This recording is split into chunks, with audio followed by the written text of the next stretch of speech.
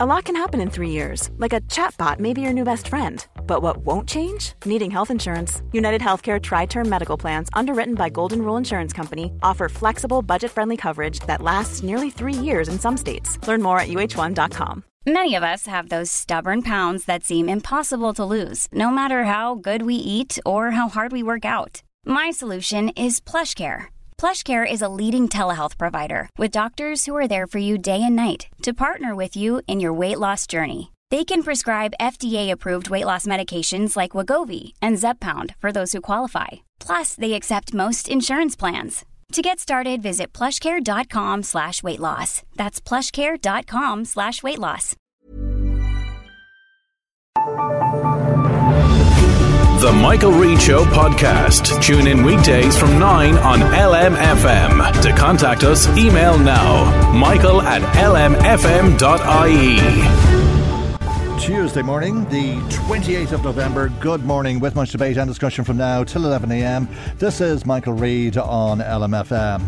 Fergus O'Dowd was a member of the Labour Party when he was first elected to public office. That was almost 50 years ago when he won a seat on Drogheda Town Council. 5 years later, he was elected to the County Council, where he held a seat up to as recently as 2003, when politicians had a dual mandate if elected and held seats in both Dáil Éireann and on a local authority. Fergus O'Dowd's first run in a general election was unsuccessful. That was back in 1977. He left Labour and joined Fine Gael in 1982 and was first elected to the Dáil in 2002. He's been a TD for more than 20 years, served as chair of Drogheda Town Council over 3 terms, chaired 2 Oireachtas committees and was a Minister of State. But today, after almost 50 years of public life, Fergus O'Dowd has announced his decision to retire from politics and that he will not be running in the next general election. He's come into us this morning, and you're very welcome to the studio, and thank you. Michael. It's a great pleasure to be here. Thanks for having me on. Maybe you'd decide why you've come to this decision. Yeah, well, I started off life as a teacher in St. Oliver's. It was a job I loved. God. I'm quite emotional about this. Yeah, okay. One of the things I learned was, how to help people. And I felt that I could do more than a teacher, and I became a counsellor. And ever since, I just love my work. Yeah, okay. That's 50 years next year. It's something in my heart and my soul. Yeah, that's you know what? I've been working on radio for some time. That's the nicest moment I've ever had on radio, and I don't mean that disrespectfully at all. Of course, but I think what you've done just there is demonstrate how important your work over the last 50 years has been to you. And I suppose speaking on the local radio station in residence all the more. It does, and the other point is, we've got to care about people. There's a lot of lonely people out there. When I started off, you had the milkman calling, you had the breadman calling, you have the postman calling. Now you see the postman. Lots of people live isolated lives in communities, and I really feel so much about that. And I just care about people, Michael. It might sound corny, and I know people give out a lot about politicians and we're this and that and the other, but I think the majority of us are honest, decent people. We work hard because we love our work. We really love. And my staff, Andy, obviously, and Susie and Geraldine, they're great people. And we have a very busy office, and we're totally focused on helping people. The world was a different place 50 years ago, of course. It was, yeah. In many ways. It was, yeah. We didn't have mobile phones, let alone smartphones, and if you wanted somebody's number, you looked up the telephone book. Younger listeners would ask them, what's the telephone book? Yeah. Or you had your contacts book and that sort of thing. Or you had to press A and B on the phone machines. No, it's a different world. But the problems are the same. Families need support, communities need support, and I cut my teeth, obviously, around this area in Phineas Park and Ballsgrove and Rathmullen, particularly those estates. I knew all the children there. I knew the families, and I still know them. And it's been wonderful working with them. And I think, I just love what I do. Obviously, I've been doing it for 50 years, and I'm not, obviously, while I might be hanging up some of my boots, I still keep my boxing gloves on, Michael, sure. particularly for fighting for older people, fighting ageism, still working on nursing homes, care of older people, chasing down places that are not good. And a lot of people go into politics, I think, very well intentioned, but come out disillusioned. Sorry about that. Yeah, go ahead, Michael. Sorry. Not at all. Talking of smartphones, one just went off. But a lot of people go in very well intentioned, and they come out of politics disillusioned. You're not doing that. No, not at all. Yeah, you've been a very successful politician over 50 years. I mean, to stay in the business that long is successful in itself, and I would imagine that one of the reasons, the main reason, is your love of it that you've just spoken about. But what else makes a politician successful? Well, I suppose it's listening. Listening is a hugely important skill, Michael. You do that all the time, and you pick holes in a lot of things that people say like me. But it is listening. It's understanding. When you meet somebody, you stop and you listen. You make sure you hear what they're saying. And the longer you listen to somebody, the more you understand how to deal with a problem. So the first thing is listen, understand the issue. What is the solution? Can you help? Can you assist? Or can you not? And be truthful. So if it is a person problem, a health problem, social welfare, whatever it is, and then if it's a community problem, what resources are needed? And then if it's a political problem, well, who can I go after in the administration to solve this problem? If it's a political problem in terms of minister, what are you doing about this, Minister? It's about holding people accountable, Michael. Okay. It's about challenging them, and not standing back. It's just saying, look, why are you not doing this? And so on. So it's about fighting for what people need and what you believe in as well. And keeping in touch with people's needs and feelings. Very much. And if you know that, then you can't go wrong. I'd say, people can say all sorts of things about me, but they'll always hopefully be able to say that I listen and I'll do my best. And that's all. And is it a case of listening no matter how repugnant somebody's thoughts might be? Yes, a modern day example being the far right and anti-immigrant sentiment and all of that. And I know that you'd be very opposed to that, but do you listen to people who feel that way? Well, Michael, I don't take racism on board. I won't listen to it and I will call it out. But sometimes people, they might be angry, and they might say, look, Fergus, what about all these people coming into Drogheda? And I say, what about all the people who are new in this town, who are working in the shops, who are working in the care homes, who are providing help in hospitals? So there's a direct link between helping people in the community and new people coming in to do that work. And I mean, like Drogheda is a hugely growing town. It's got lots of new people, and the vast majority of them are giving something to the town, in my belief. So, obviously, somebody might be angry and upset, and you listen to them and say, well, look, is it about a job? Is it about a house? What's causing this anger? And, you can understand then where they're coming from. But unadulterated racism or fascism, no. Okay, no, take me right back if you would, because I'm new in this town. I blew in about 20 years ago or something like that. And I was reading your press release and I had no knowledge of how the Drogheda Grammar School was demolished and you had it rebuilt. When was this, 1989? No, yeah. What happened was there was a Drogheda Grammar School.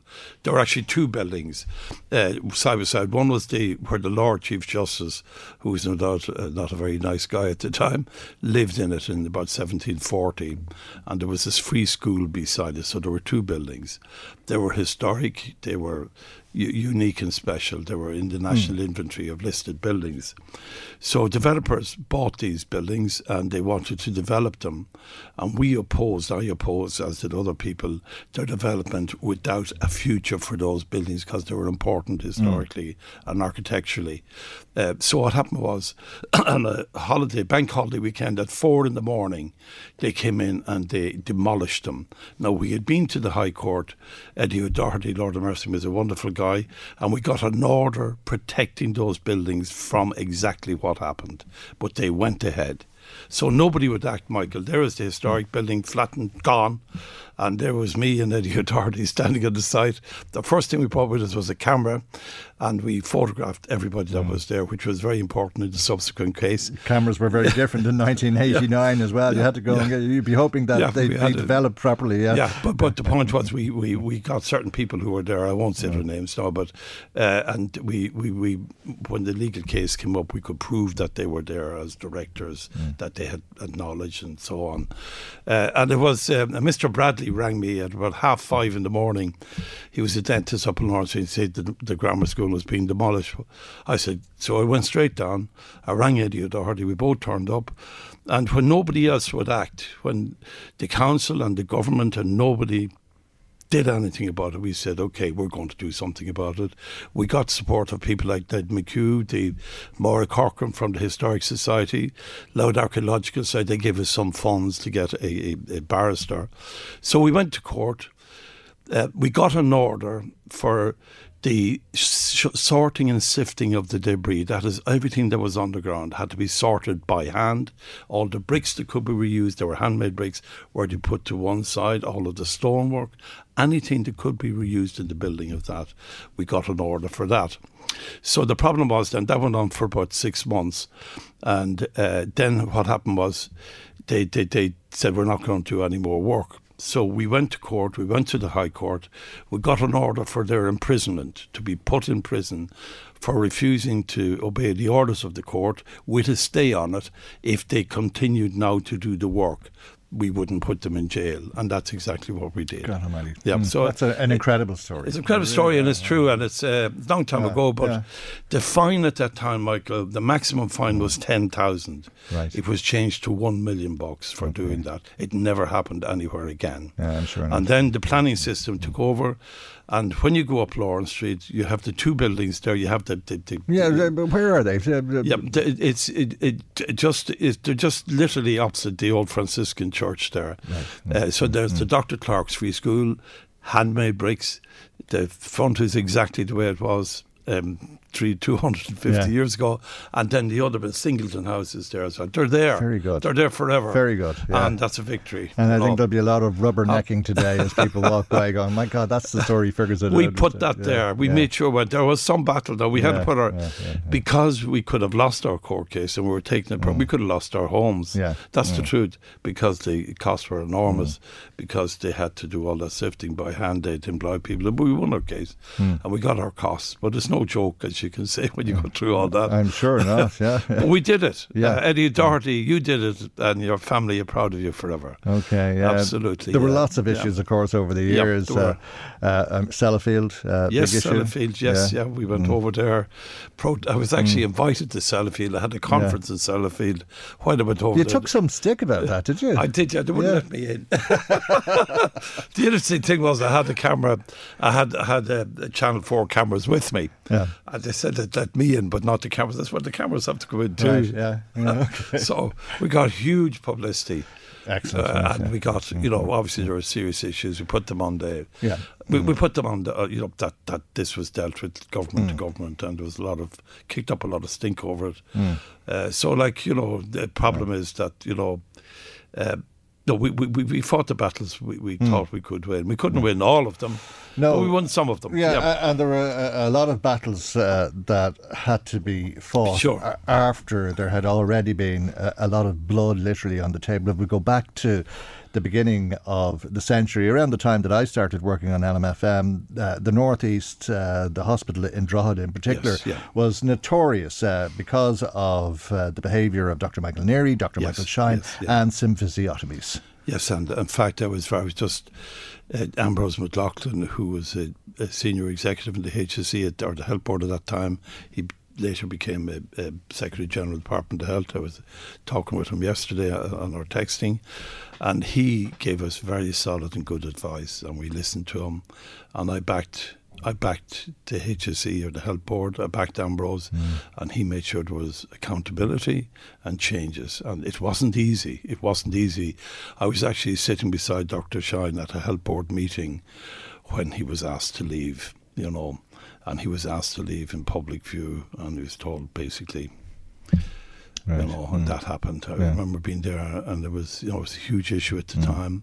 It divided. It did, because all three stories divided people locally, didn't it? They did. There were protests, and I never went on the protests about Dr. Neary. But I understand why people who would have went to him and had a good experience, obviously, felt that they had to support him. But I didn't get involved in that. I was on the other side.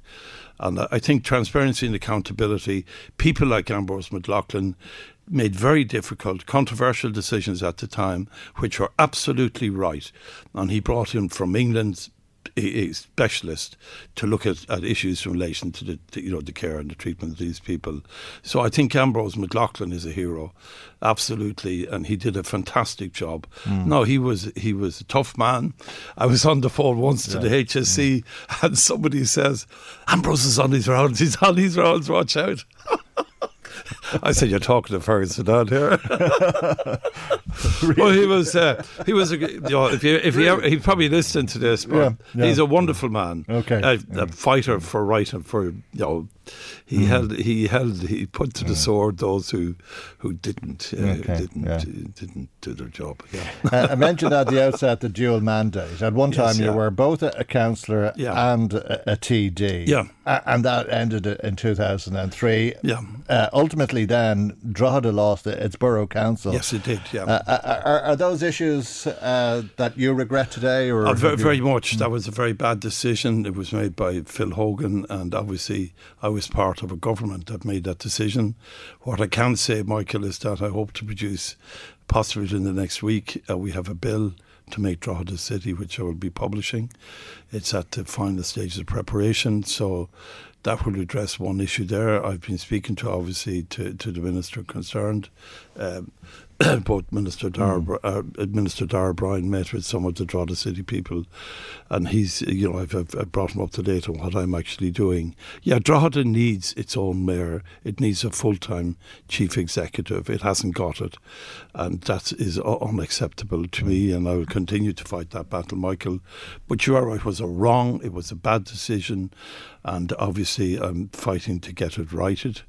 And we have an election next year now, and obviously I've been speaking to Kieran O'Donnell, Minister for Local Government, about what needs to change. I'm not saying it's going to change straight away, but a vibrant, active local government was when we were on the council.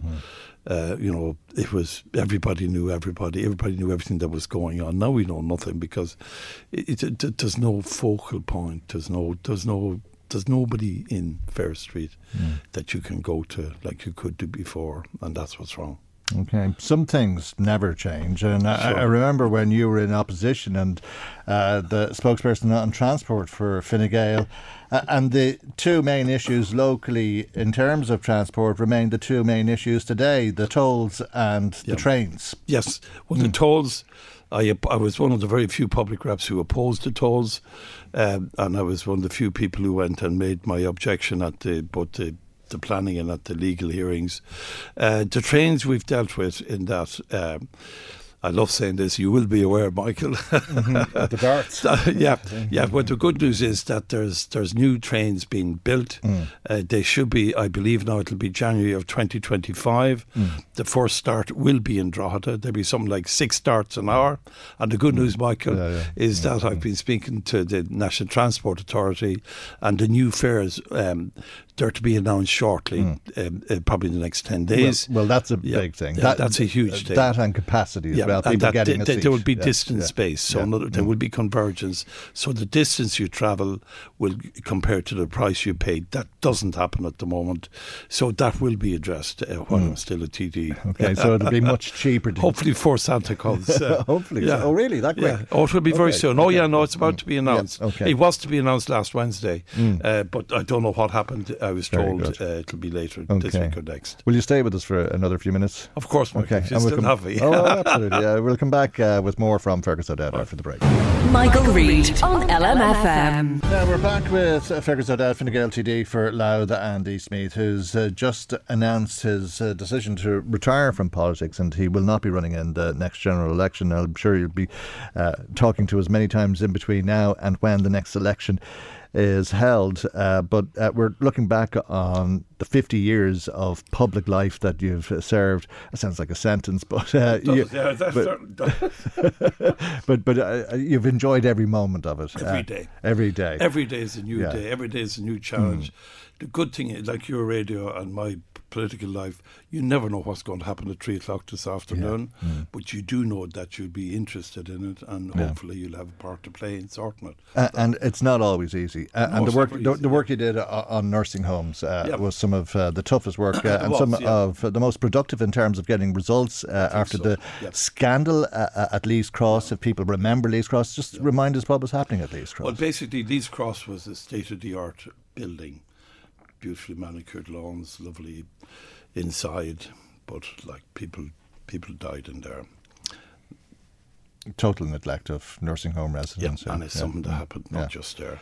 So I was involved in that. I was involved, basically, Michael, I got a call from a lady saying that her husband was in the local nursing home and that the middle of winter and it was freezing and no heating. And I said, that couldn't be right. That's not true.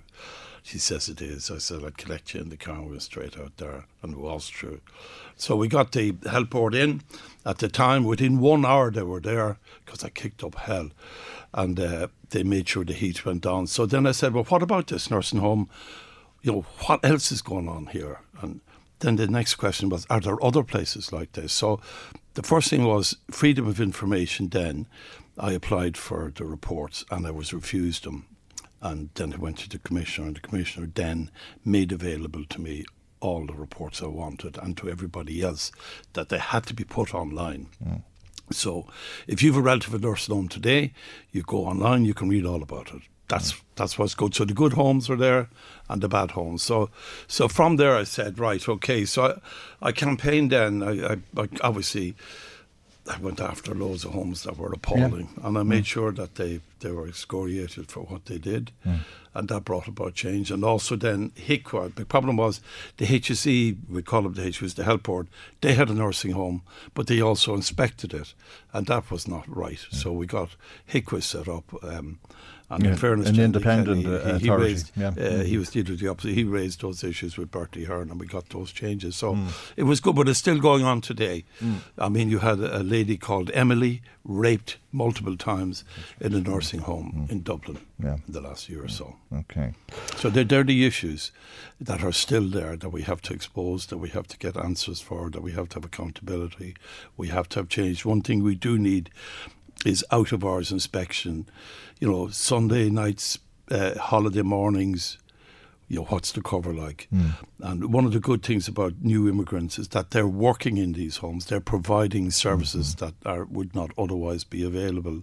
And I think people need to think about that as well, Michael. Absolutely, yeah. And there's no doubt about it. We wouldn't be able to do a lot of things in this country, including buy a newspaper or look after people in nursing homes or go to hospital ourselves, as the case may be, without all of our new neighbours in the country. The darkest period of all, though, I think has been the feud in Drogheda, hasn't it? It has, yeah. It has been awful. And I mean, we all know who the families are, you know, and it's been tragic for the people who have died tragically and their families. It's been awful for their neighbours. It's been awful for everybody. And I think one of the things we did do was, you know, make sure that the Girn report was set up. And we all worked in this town, all the TDs, we all does. Obviously, Imelda Munster, Jed Nash, myself, there's been no difference between us on these issues. We got the Girn report, and last week they published that they've spent 16 million on improvements in the town, dealing with communities that have suffered, getting more full-time people working in there, looking after the Red Door. So, like, we've a lot more work to do there. 16 million is... We also have... The government decided that any application for Drogheda for funding would have to get priority for government departments. And that has happened. But one of the problems is that we need more applications from Louth County Council for different community and other projects. Monies that they did get wasn't spent, and you know that, and that's an issue for me. But there has been significant improvement. Now, there is a problem, a serious problem. We had 16 community Gardaí, and now I think it's down to 8 because some Gardaí have actually resigned from the force and left, and it is not acceptable. And that's why there is, criticism, and I've made it myself, that we need to tackle the reason why Gardaí are leaving. And we need those community Gardaí. I believe that community Gardaí are like a good politician. They're on the ground, they know the people, they're able to get the resources, they're able to solve the issue. And if they also have, they get huge respect. You see, if a Gardaí goes by in a squad car, you don't know who they are, who or she is. But if they're on the street, you'll get to know them. You'll get to, they'll get to help you too. And there's huge work with the Gardaí here locally. They do fantastic work. And indeed, like Christy Mangan is, said, really, isn't he, for his determination, his guts, and his absolute determination to put people away that should be put away. And very critical today of the stewardship of the force. We might talk about that in a second. No. How many Fine Gael Taoiseach have you worked under? 3? Well, I think, Andy Kenny would have been one. John Bruton, and do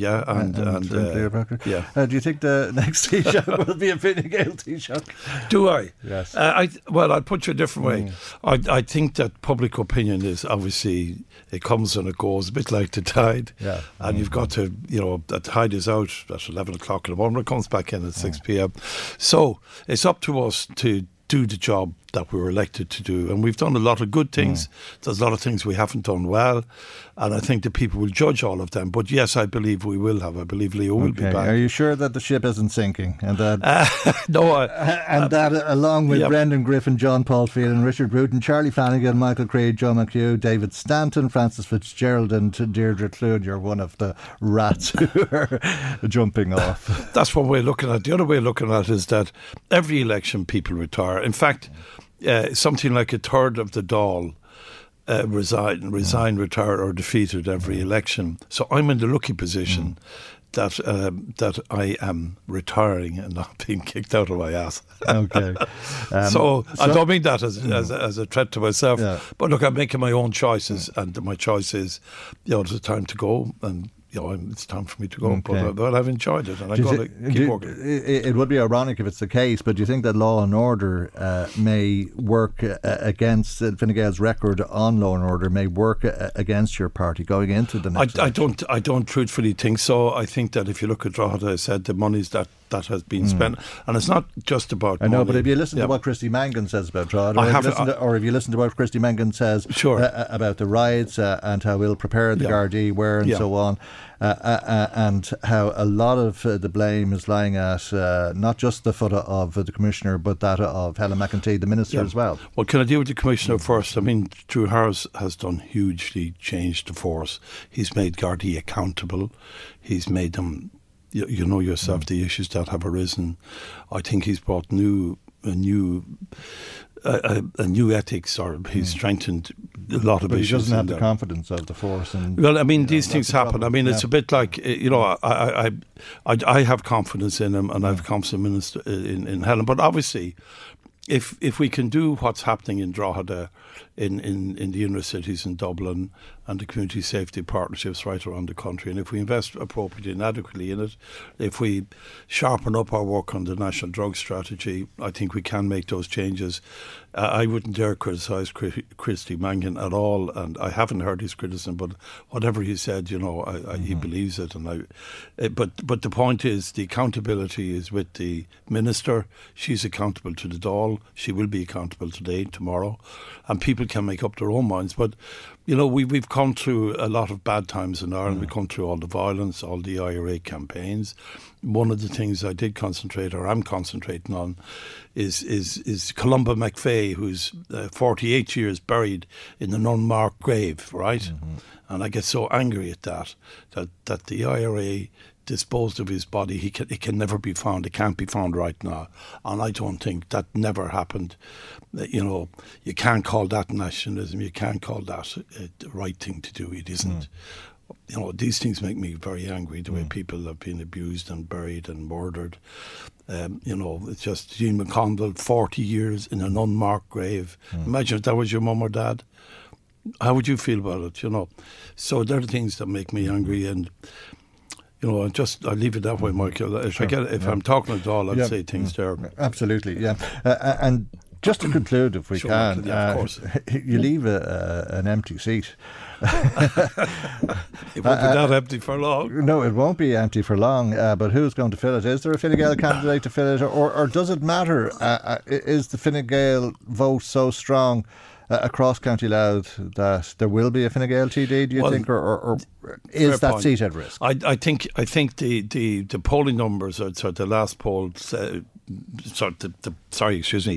We have 0.8 of a quota, right? So we've 8 out of 10 of the votes that we need to get a seat. So I believe it isn't at risk.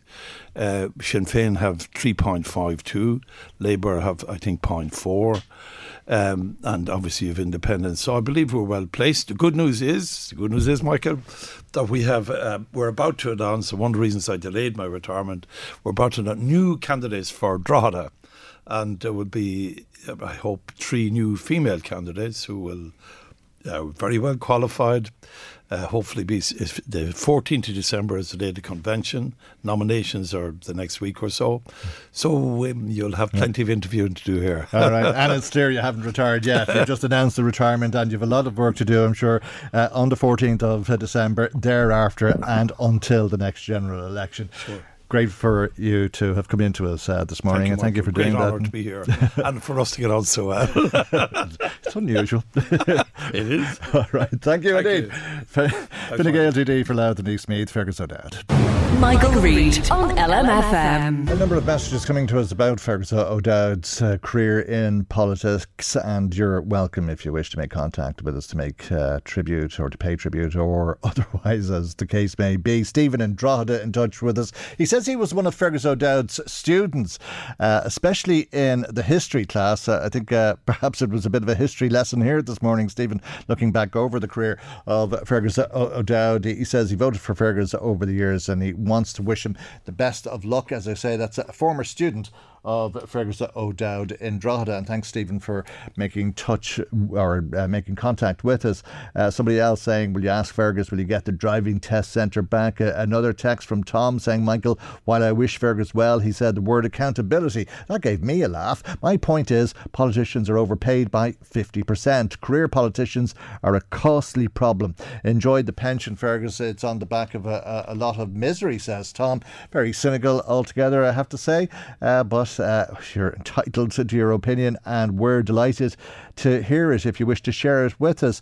Somebody else, Tom, says, didn't Fergus vote to get rid of our local council himself and Nash? Well, I think that's exactly what Fergus O'Dowd said, that it was a decision made by Phil Hogan, who was the Minister for Local Government at the time, and both he and Jed Nash voted in favour with it, although they were opposed to abolishing the Borough Council at the time, and that is the nature of the party whip and indeed politics in this country to a large degree.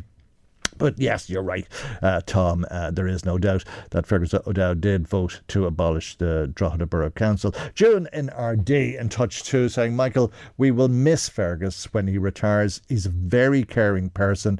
Wishing him well in the future. Thank you, June in RD, for your text to the programme this morning. Now to some other issues that people are in touch with us about. We had Pat in Drumconrath texting us this morning, saying Israel and Jewish people may not understand how we use English language, and ditto for us. When someone dies in Ireland, we say sorry for your loss to the bereaved when they have lost a loved one. It's said compassionately that way for the bereaved and avoids useful painful words like death or died or dying. The word lost is also used for souls lost at sea or killed in action during wars. It is a way of recognising the great loss for the family who have nobody returned to them to bury and no grave to put flowers on. What Leo Varadkar was saying was, we had thought Emily was lost, which meant we had thought Emily was dead. Thank God she's returned to her loved ones, and I pray for the return of all of the other hostages to their families. We cannot begin to imagine what they are suffering and praying for peace, is Pat in Drumconrath. Thanks very much, Pat, for your text message to the programme today as well. Now, if you'd like to make comment on the programme today, as always, we'd love to hear from you. You can get in touch with us on the usual numbers or email michael@lmfm.ie.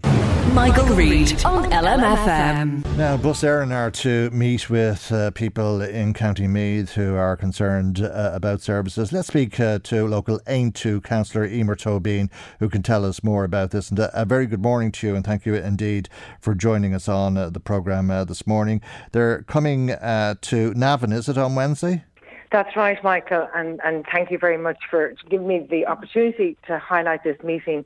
We've been looking for this meeting, since September. Now, they did, in fairness to them, commit to meeting with service users, but it just became a little bit more difficult to agree on a date because we managed back in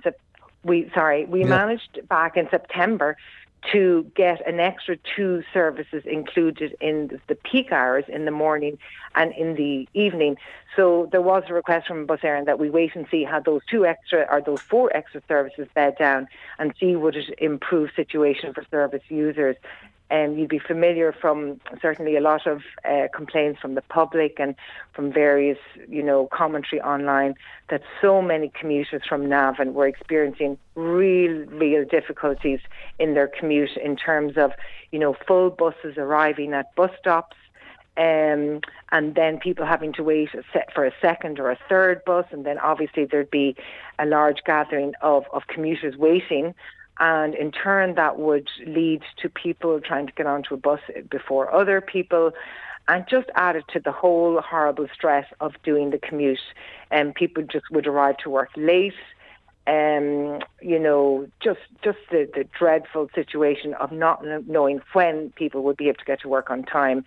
And as I say, Bus Éireann did manage to get 4 extra services added on, but really and truly it's still not meeting the demands for capacity. Yeah, well, it seems as though they don't have the capability of providing a reliable bus service. Well, they're not recognising the level of demand on the ground. That's the first problem. Secondly, they're reacting far too slowly to deal with it. The third issue then is they're having the same buses start from the same starting points, knowing that they're literally full before they get to, say, the 4th bus stop in Navan. So, for example, an awful lot of people in Johnstown commute to Dublin, and by the time buses would arrive to their bus stop from Abbey Road, they'd be full. So, for some reason, this is not necessarily a Bus Éireann issue, it's more an NTA issue. They decide that full buses still need to go past every bus stop in Navan and out further on the route. And it really makes no sense. So, just explain that to me. It's a NTA, a National Transport Authority issue rather than a Bus Éireann issue. It would, because Why? they would decide how routes operate. Bus Éireann just provides the service. But my point would be that because Bus Éireann is at the coalface of service provision, they should be bringing all this information to the NTA. I mean, certainly I would bring weekly reports myself to the NTA about, where there are problems and where we can provide solutions. Yeah. And if Bus Éireann does their job also, because as I say, they're at the cold face of this service, that between all the information feeding in from commuters and then local politicians and from Bus Éireann, the service providers themselves, the NTA should get a very good handle on what's working and what's not working and put in the measures to fix it. So should you not be bringing the NTA to Navan rather than Bus Éireann? Because Bus Éireann undoubtedly are going to say our hands are tied. There's nothing we can do based on what you're saying. Well, there's certainly a sense that both organisations should be at the table, and I have asked the NTA to come to this meeting. The best offering I got from them was, well, we can't go out and meet everybody. We can't do this. We can't do that. If we have to do our job, we need to stay in the office and do it. Now, look, I'm not happy with that. They said they provide me with a report on the whole efficiency or inefficiencies of the service. I've yet to receive that report. But your belief is that Bus Éireann can provide reliable bus service. It's just being hampered by NTA, is it? Well, I wouldn't absolve Bus Éireann to that extent from their duty to carry out an efficient service. Firstly, because as I say, if they win the contract to provide this service, and if they feel they can't, well, then they should go back to the NTA, sit down and have a meeting and go, how can we do this better? I think a lot of people. I think a lot of people will be very surprised to hear what you're saying. I mean, Bus Éireann, I think, blame it on problems in recruiting drivers and mechanics, and that at times they can't provide buses. But as you say, people are left waiting at bus stops, and nobody is telling them the bus isn't going to come, and there is no information. They're late for work. They're late for hospital appointments. They're late for whatever it is they have to do, and they're very annoyed and would put the blame firmly at Bus Éireann's footstep. Well, look, there's no doubt. We've all heard the various reasons in terms of they can't get enough bus drivers, they can't get enough bus mechanics. Traffic issue, is huge in Dublin, which in turn leads to delays.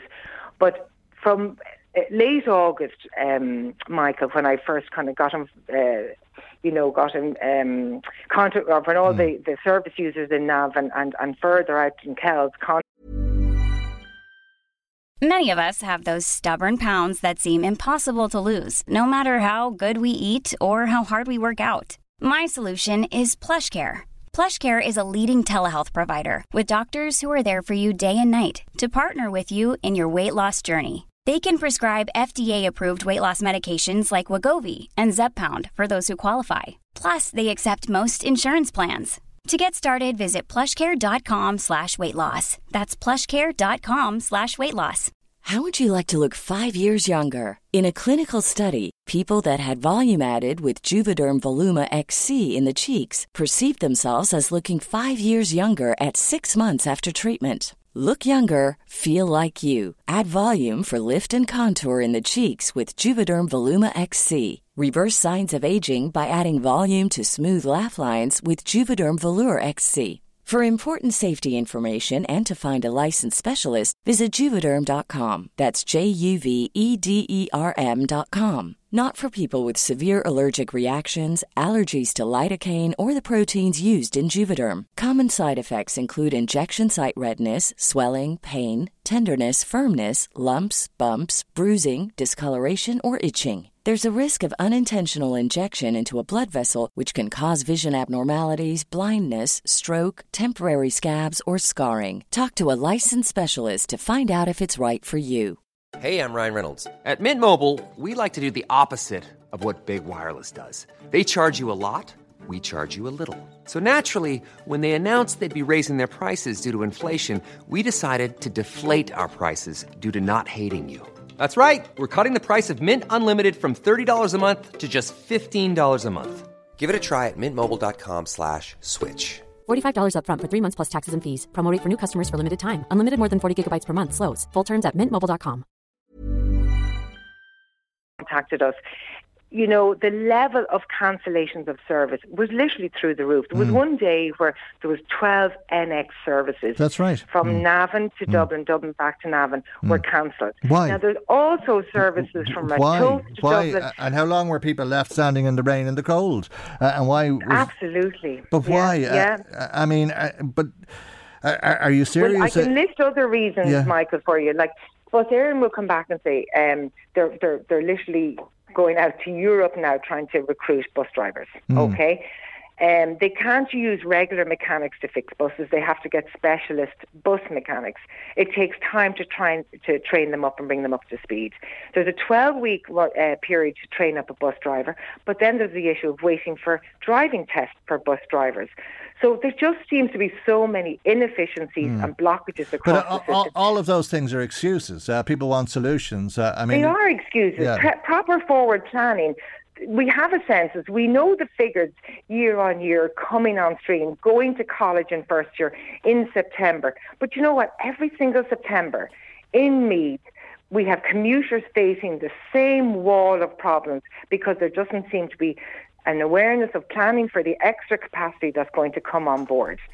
And this is what happened this September. There was just incredible hardship facing commuters because there could be 3 or 4 buses going by them before they actually get on the 5th bus to bring them to work. Right.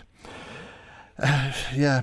I know there's so many problems, and it seems like there's 200 buses lying empty up in RD apparently, brand new buses that are lying empty. And have never been used, never on the road. But they may not have bus drivers to drive them. And then there's also issues. But how difficult is it to employ bus drivers? Well, if you talk to the people who are half considering taking the job, they will say that the terms and conditions aren't enough. Okay. But if you look at the private operators, Michael, they seem to be able to hold on to their drivers. Yeah. They seem to be able to run a very efficient service. And then when we look to the public service to do the same, we have complete inefficiencies. So it is like everything else, in Ireland in terms of public versus private.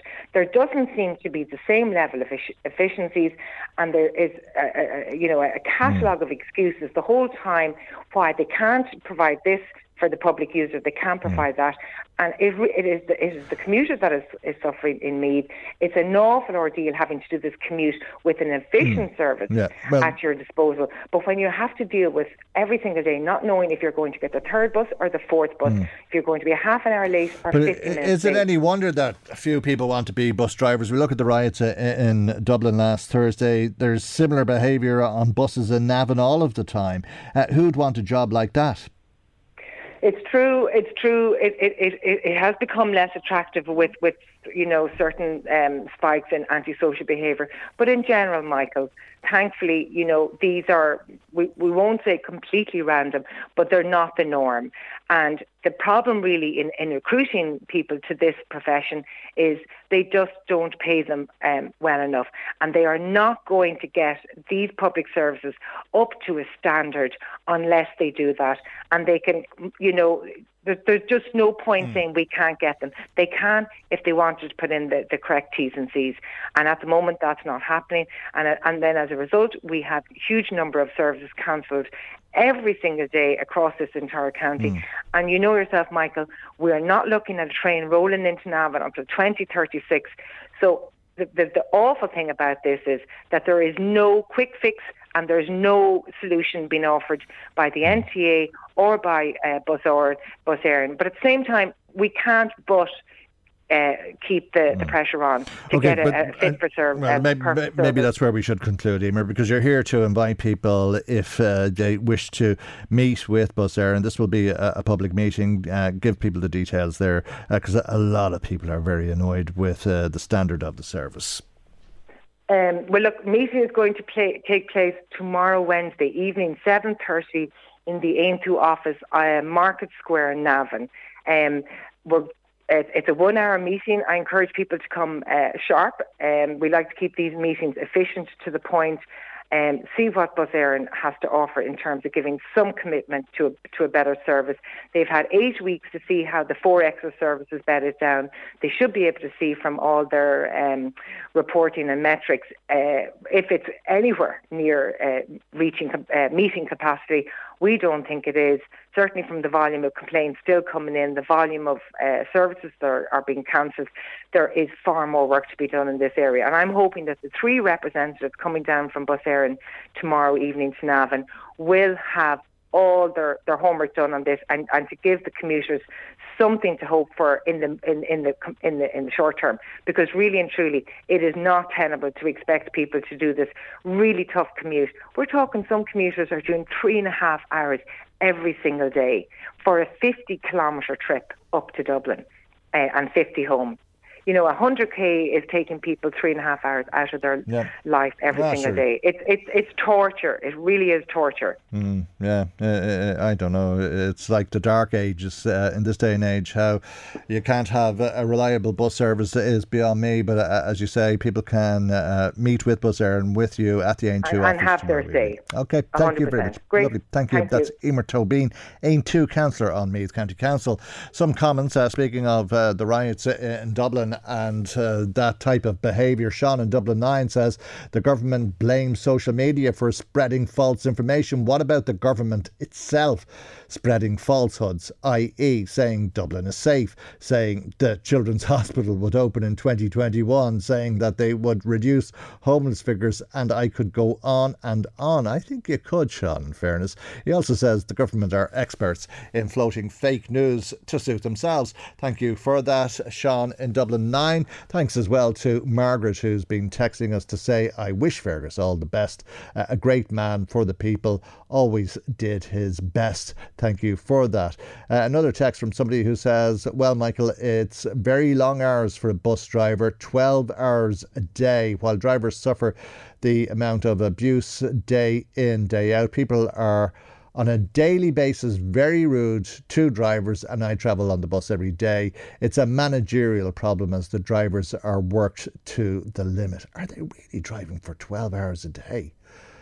I find that hard. Is that true? I don't. Maybe we could call Bus Éireann and ask if the drivers drive for 12 hours a day. I'd fall asleep if I was driving for 12 hours.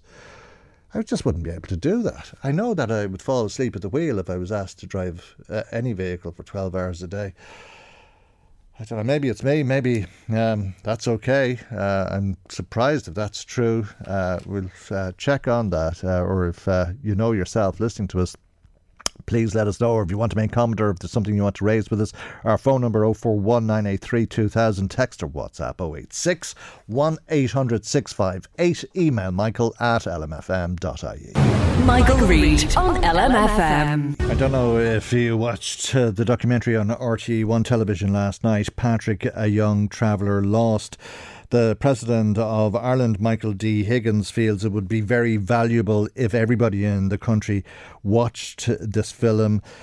He says it describes a life lost to bullying, an incredibly talented boy interested in all aspects of life and full of curiosity. Within 1 year, though, his life was destroyed, and the President paid tribute to Patrick McDonagh's parents, Michelle and Pat, and also to Bernie Power, a traveller outreach worker from Kilkenny, saying he was moved in a way that he finds difficult to describe. Listening to what they had to say on the programme, it was a programme that really highlighted a relationship, a very fraught relationship between the settled and traveller communities in this country, one whereby travellers feel inferior, and as a result of that we have one of the highest rates of suicide amongst the traveller community. It's 6 times higher than that of the general population. Eileen Flynn is an independent senator. She joins us now. Good morning to you, Eileen. Thanks, as always, for joining us on the programme. If people did see the documentary, they would have seen you feature in it as well, and speak about the racism and discrimination that travellers in this country feel on a daily basis. It's a very, very real problem, isn't it?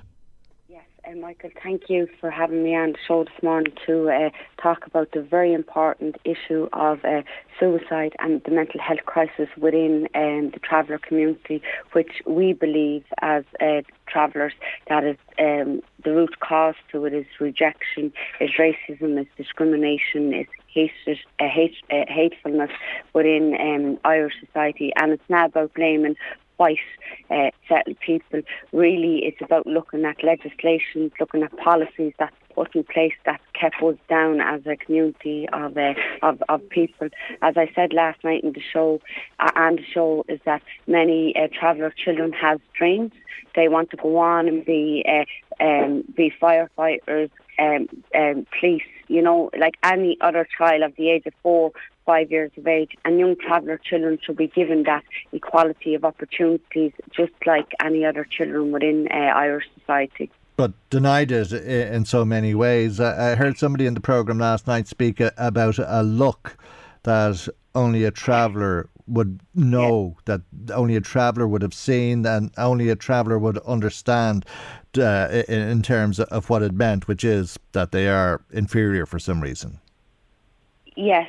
And again, a lot of it is down to the lack of education and not understanding the traveller community. You know, like obviously the traveller community was recognised as an ethnic minority group in 2017, but that was just a tokenistic gesture. And I'm on today around the political points. You know, while it's very thinking about Patrick's mother and father, I could not imagine the pain that that family is going through right now. And we see that it wasn't just put on for the show, that Patrick was a very, very loved young child that met his confirmation the week before he took his own life. He was in the park that day that he took his own life with his mother and father.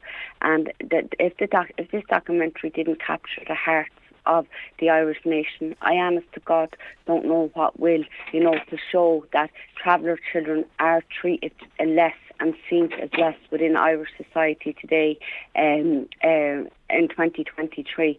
And for me, as I said, the political points around implementation, Michael, the Traveller Committee was set up in 2018, and that committee, like I was part of, I'm the chairperson of it even today. That committee is to bring about a change. We have 84 recommendations, and in the recommendations obviously is mental health, the ring fence budget around traveller mental health, having traveller mental health strategy, the implementing the promise that was told to all of Ireland in 2020 when the government was formed in February 2020, that they would implement a national strategy around traveller mental health.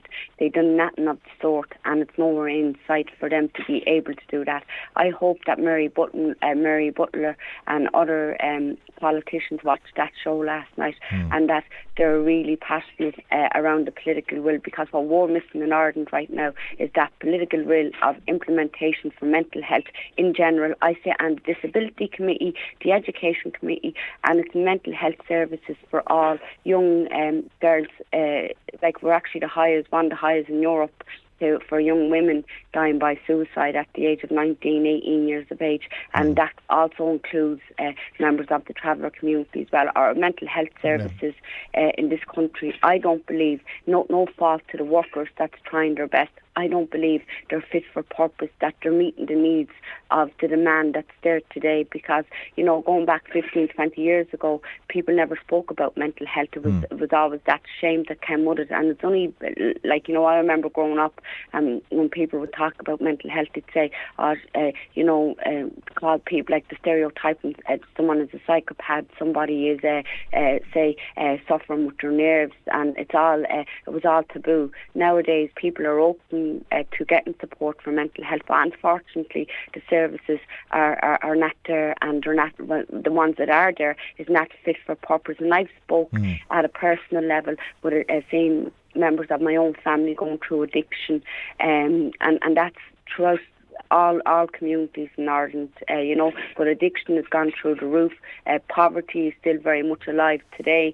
There's so much root causes, I believe, to mental health crisis within Ireland. Yeah, well, I mentioned the suicide rate being 6 times higher than it is in the general population. That was the finding of an S3 Solutions report, which was commissioned by the travellers groups in Clondalkin and in Tala and in Ballyfermot as well, where you're obviously from, Eileen. And while drugs, alcohol, depression, poverty and financial pressures are identified as key causes of suicide, there's a consistent reference, they said, to daily experiences of discrimination that have an impact on mental health. And this goes back to 1963, does it? And state racism that started off by way of a report, the Commission on Itinerancy report, which wouldn't refer to travellers as travellers, started off by insulting travellers, describing the community as itinerants. Itinerants and thinkers within that report. Like if you were to take an hour, say for the next few days, an hour a day to read that report, it's very, very striking. Really trying to make travellers fake-settled people, talk about travellers being unwashed and unclean, and like that's a segregation of members of the traveller community.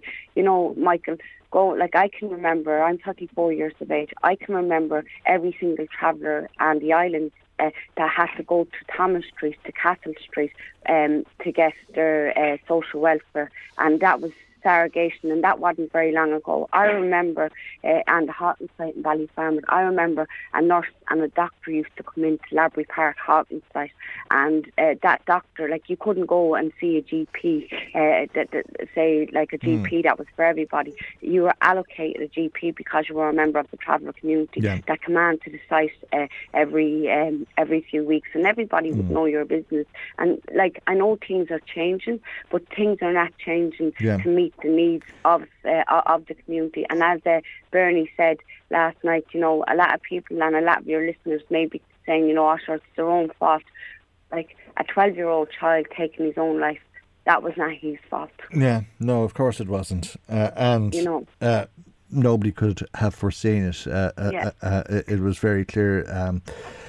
But it is like I could sit here till tomorrow and tell you stories of young people within our community who died by suicide. A very good friend of mine died last July by suicide. Young men that I was born and reared with, like there's at least three of them, has passed away by suicide. You know, and like I'm so lucky to be here.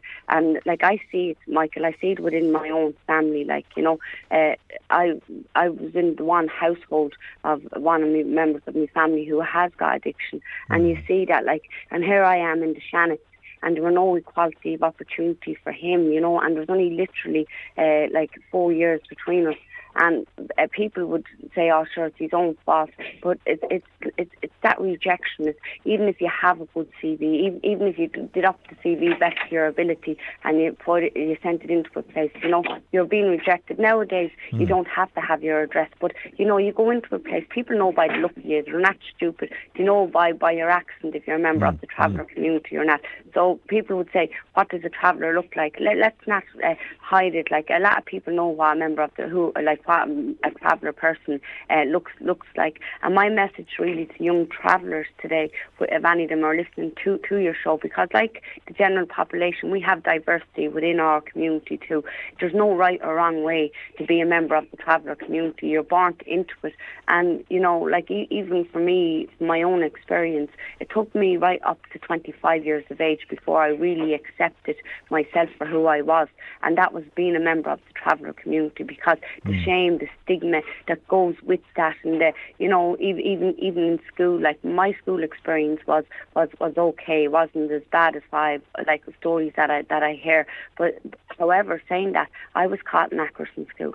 You know, that kind of way, and like more than once I acted out in that. I was suspended 8 times, nearly being expelled, like not getting back into school again.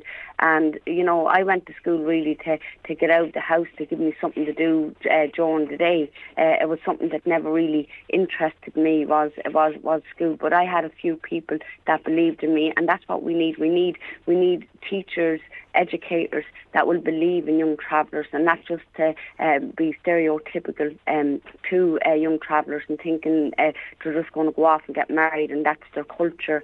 A load of excuses, like we're seeing now, the reduced timetables. There was a report done around 8 weeks ago that showed that 12% of travellers in secondary school are on reduced timetables.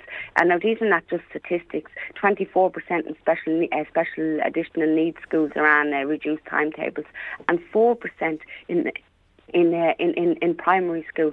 Now, thankfully, the Minister got back to me late last week, and I have a meeting with Minister Foley on the 15th of December to discuss this report. But again, this report is going on 9 weeks, and I could only get the meeting on the 15th of December. We really need the political will to be able to change and to make travellers' lives even just easier. Where children do have that equality of opportunities. Well, it is all about equality, making lives easier and making sure that people live to their full potential for as long as they're intended to be on the earth, I suppose, Eileen.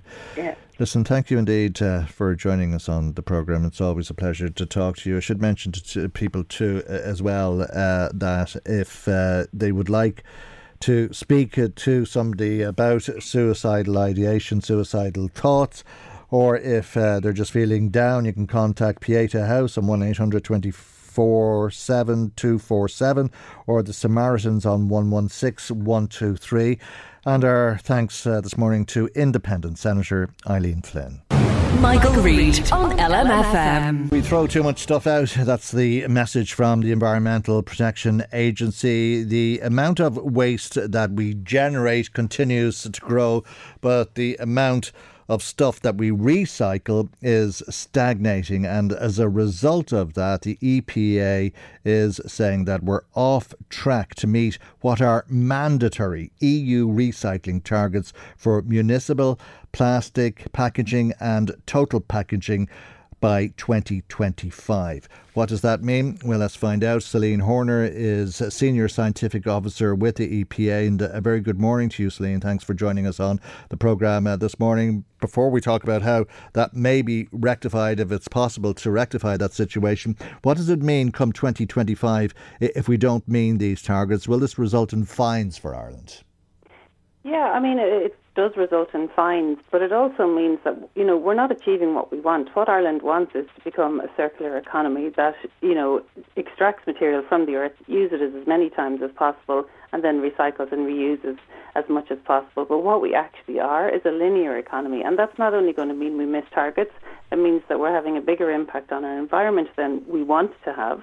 We know that most people in Ireland are concerned about the environment and want to take action for it. So we want better waste management so that we limit our impact on the environment in terms of the emissions that are generated, and that we make better use of our resources. But yeah, we will face fines if we don't increase our recycling to meet the targets, and one of the best ways to do that is to actually reduce the amount of waste we're generating. So at the moment, the amount of waste we're generating is growing much faster than the amount of waste we're recycling. We are increasing the amount of recycling that we're doing, but it's just being kind of washed away by the amount of waste that's generated. So that percentage, we're not really making the gains that we should be in the recycling, Is this something for ordinary people to think about and act on?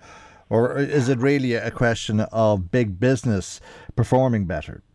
Yeah, I mean, there's a role everyone can play, and I think we've spent long enough, I suppose, talking about what individuals can do. We all know we should use our 3 bins, segregate our material properly, and that is really important. Even the mucky bits of food in your bin can be, if they're put into the brown bin, they will go for composting and turn into a soil conditioner or generate energy through anaerobic digestion. So there's something for everybody to do. So make sure you have your brown bin, make sure you have your 3 bins and use them properly. Well, there's lots of information. That's if you can get a brown bin. A lot of people can't get a brown bin.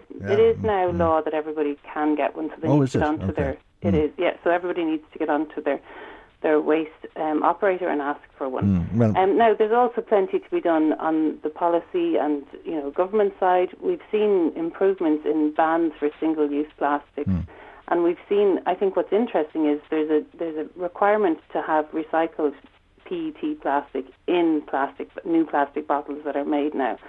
That's the clear plastic that, say, your Coke or fizzy orange comes in.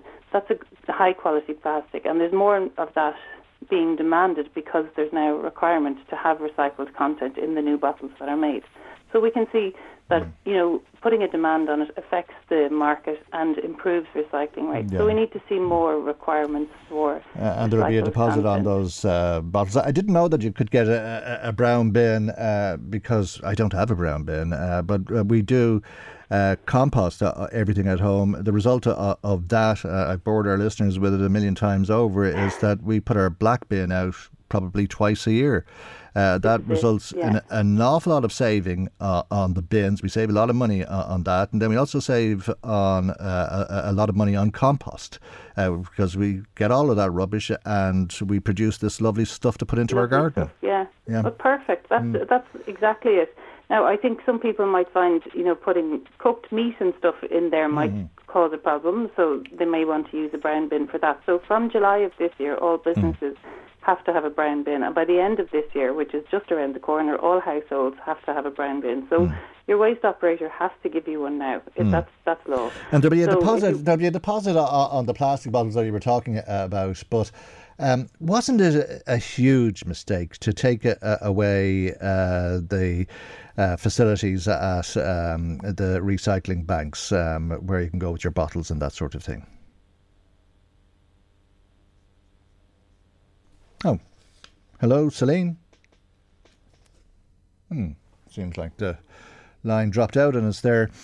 I'm really not sure what happened to the line. We'll try to get Celine back on the line. But that's a point that many people listening to the programme have made with us over, I don't know, I suppose it's a period probably about 3 years now when the bottle banks removed the banks for plastic bottles, which I think a lot of people used. You'd have to assume a lot of people used them because they were quite often full. I think we actually have Celine back on the line. This is Celine Horner from the EPA. Apologies to you, Celine. I'm not sure what happened to the line. I'm on a landline, so I thought that would be safe. Absolutely, yeah. No, as I say, apologies. I'm not sure what happened, but thanks for coming back to us. I was asking you about the bottle banks and the banks for plastic bottles. I taken out about 3 years ago or so. A lot of people very upset about that, and they would have been full of empty plastic bottles to be recycled anytime you went to the bottle bank. Why were they taken out? Nobody seems to be able to answer that, and it would have seemed to be very short-sighted. So you're saying there was bottle banks for plastic bottles? Yes. Yeah. I'm not sure. That may have been a local decision to do that. I'm not sure why that happened. Sure. I think it was. If it's a national issue. Yeah, I think it was a national issue, but not to worry. I don't mean to put you on the spot with that. You're here to ask people to find a place for their plastic bottles, and of course you can do that in your green bin. And it's the same with everything in your house. Yeah. Yeah, your green, all of your plastics can go into your green bin once they're clean, dry and loose. Even, wrappers and stuff like that. That was a change that came in 2021 to put all of your plastics into the green bin. It used to be just rigid plastics, but now it's all plastics. But what happens to that then? Because you're concerned about how we export a lot of that. Well, I think in our press release today, we're concerned about the amount of residual waste that gets exported. And the reason for that is that Ireland really should be able to cope with the amount of waste it's generating itself. But we find ourselves exporting 400,000 tonnes of waste every year to incinerators in Europe. So we're kind of paying them to take the waste, and then they're generating energy in their own version of, say, the Poolbeg incinerator to generate energy for their own homes. And I suppose we think that Ireland should be able to deal with its own waste, and we should be able to benefit from the energy generations that would come from that through incineration. So that we would incinerate the waste, yeah. Well, I think if we have a waste that could be used as an energy product, that would be a useful thing for Ireland to do. But I mean, what we really need to do is reduce the amount of waste that we're creating in the first place so that we don't have to export and we can deal with the amount of waste that we have. But what we do have here, I think we need to benefit from it rather than sending it to somebody else's economy to benefit from. So, okay. Well, the big thing is that we should have less waste anyway, isn't it? That's exactly it. Excuse me. Let's talk about big business, especially construction. There's an awful lot of waste there that doesn't need to be wasted. Exactly. It's grown significantly, and I know with our new, we need new housing, we need new roads, we need to make sure that we're designing these things properly. There's guidelines that we have that, you design the buildings and stuff so that they can be taken apart and reused properly, because we've seen a 10% increase in construction and demolition waste in the past year, and we think that this can be designed out through proper planning and engagement with the guidelines that we've produced. There's also soil and stone is a big part of that, and soil and stone can be dealt with better by planning site development better, so that we can use things like byproducts decisions to not have to treat it as a waste. So I think in general we all need to think about designing before the waste is created, to think about how best it can be dealt with, rather than sort of wait until it's actually already generated, Or not to buy it. Well, that's exactly it. Do you actually need? And I think coming up to Christmas, there's things we can all probably do. Switch to buying vouchers for experiences rather than more stuff. Do we need to buy stuff?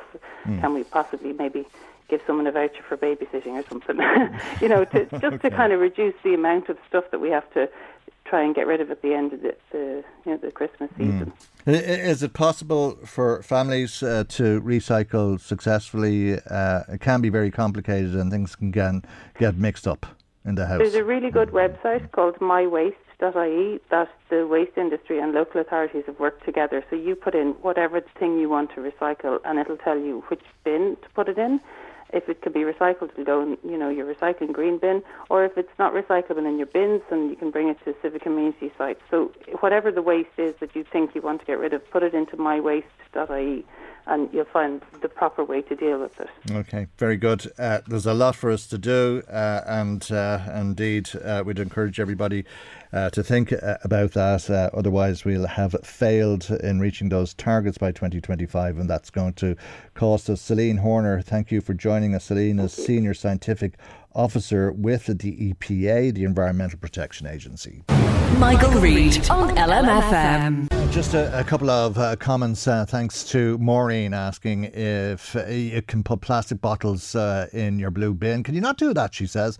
I think you can, yes. And I say I think you can because I take it your blue bin is your recycling bin, the same bin that you put cardboard and paper into. Some people have different colour bins. I mentioned putting your bottles into your green bin. Pity that I didn't stay colour coordinated to make those conversations a little bit more simplistic. But yes, I would imagine the answer to your question is yes, you can certainly recycle them and they can go into your recycling bin regardless of what colour it is. Maureen. John Conlon in Ballymckenny asked if crisp bags can go into the green bin or the black bin. He says, I always told they can't be recycled. Well, now, John, that's an interesting question. You heard Celine talk about the website mywaste.ie. She said if you weren't sure, John, you should look to see if you can recycle it. And John, we've looked for you.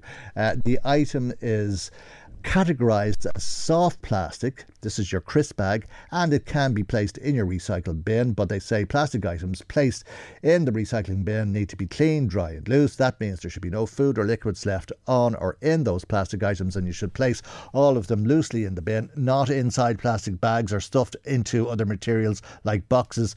But if you're unable to ensure this, then you put it into your general waste bin. Hope that answers your question. It's a very comprehensive answer for your question, John, and it comes from that website, mywaste.ie, and other listeners can check that if they're unsure about what can and cannot be recycled. Time now, though, as usual, around this time on a Tuesday, for our weekly visit to the Garda Crime Desk. As always, there's a number of incidents which Garda are investigating locally. Perhaps you can assist with those investigations. Garda Laura Martin joins us for this week's report from Dundalk Garda Station. And we're going to begin with a number of frauds that have been of concern to the Gardaí, and I take it a word of warning for our listeners as well. Yeah, good morning, Michael. Gardaí wish to give people a friendly reminder to never give out their banking details over the phone. This has become a serious problem with lots of people being victims of fraud. Another issue is people clicking on links and money being taken from their bank account. If it seems too good to be true, it probably is, Michael, so please be mindful, especially coming up to Christmas, and don't be a victim of fraud, and be mindful that it could be a potential scam. OK, the most wonderful time of the year, but Christmas can bring tragedy with it. And again, you're asking people to be careful over the festive season, especially motorists. Yes, Michael, Gardaí would also like to remind people that whilst out over the Christmas season, they have taxis or lifts home arranged, and please never ever drink or drug drive, just to ensure that you get home safe and sound to your families. OK, as always, there's some burglaries in this week's report, and we're going to hear about one that happened on Friday in Laytown. Yeah, Gardaí in Laytown are investigating a burglary which occurred between 14:30 hours and 19:30 hours on the 24th of November this year. This occurred at Mountain View in Stamullen, County Meath. If anyone has any information, dash cam footage or CCTV, please contact Laytown Gardaí on 041 981 3320 or the Garda Confidential line on 1800 666 111. Next to Dundalk, where there was another burglary, it resulted in a vehicle being stolen, and this happened sometime between Friday afternoon and Sunday lunchtime. Yeah, Gardaí in Dundalk are investigating a burglary and an unauthorised taking of a vehicle in the Dundalk area. A silver Kia Picanto 05 LH registration was taken from outside the property. This was near the bingo hall or the old bowling alley on the Racecourse Road in Dundalk. If anyone saw anything suspicious around the area between 1500 hours on Friday the 17th of November between 13:30 hours and Sunday the 19th of November, it should be noted that this vehicle was not drivable, so if anybody observed a tow truck or low loader acting suspiciously, or even if they observed the silver Kia Picanto itself, would be great. Any information, please contact Dundalk Garda Station on 042 938 8400 or once again the confidential line on 1800 666 111. Okay, there's a few events you want to highlight. Yes, Michael, tickets are still available for the Garda Síochána Senior Citizens Party. This is being held at Clonmagales on Thursday the 7th of December at 7 p.m. If anybody would like to get tickets, they can contact Dundalk Garda Station on 042 938 8400. Okay, and you had a very successful event in Dundalk last week, raising a lot of money for Special Olympics Ireland. We did. On behalf of Garda Síochána Law Enforcement Torch Run, we wish to say a big thank you to the Marshall Shopping Centre and management team, the generous donators and Special Olympics volunteers. The Cops and Donuts event was held last Saturday in the Marshall Shopping Centre and it was a big success.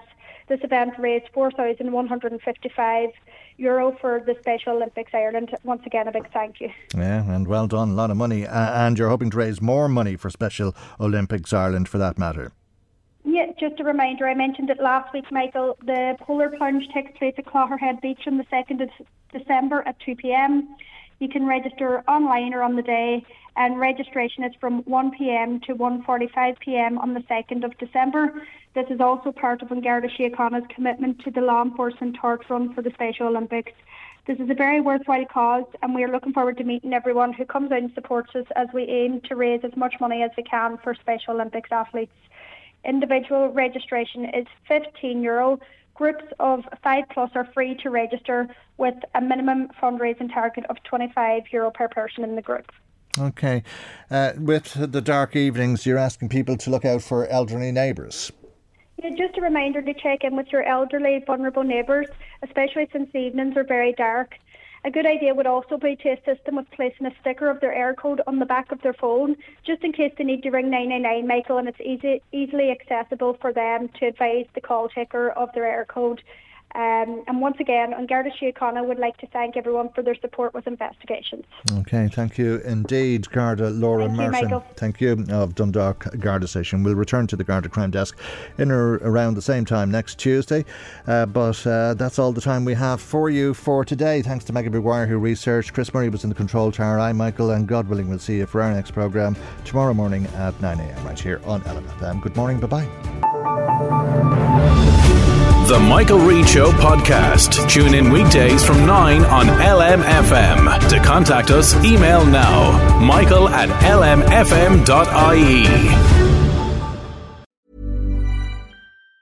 Planning for your next trip? Elevate your travel style with Quince. Quince has all the jet-setting essentials you'll want for your next getaway, like European linen, premium luggage options, buttery soft Italian leather bags, and so much more. And it's all priced at 50 to 80% less than similar brands. Plus, Quince only works with factories that use safe and ethical manufacturing practices. Pack your bags with high-quality essentials you'll be wearing for vacations to come with Quince. Go to quince.com/trip for free shipping and 365-day returns.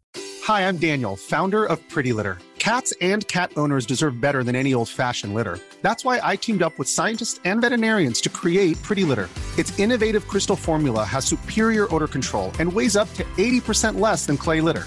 Pretty Litter even monitors health by changing colors to help detect early signs of potential illness. It's the world's smartest kitty litter. Go to prettylitter.com and use code ACAST for 20% off your first order and a free cat toy. Terms and conditions apply. See site for details.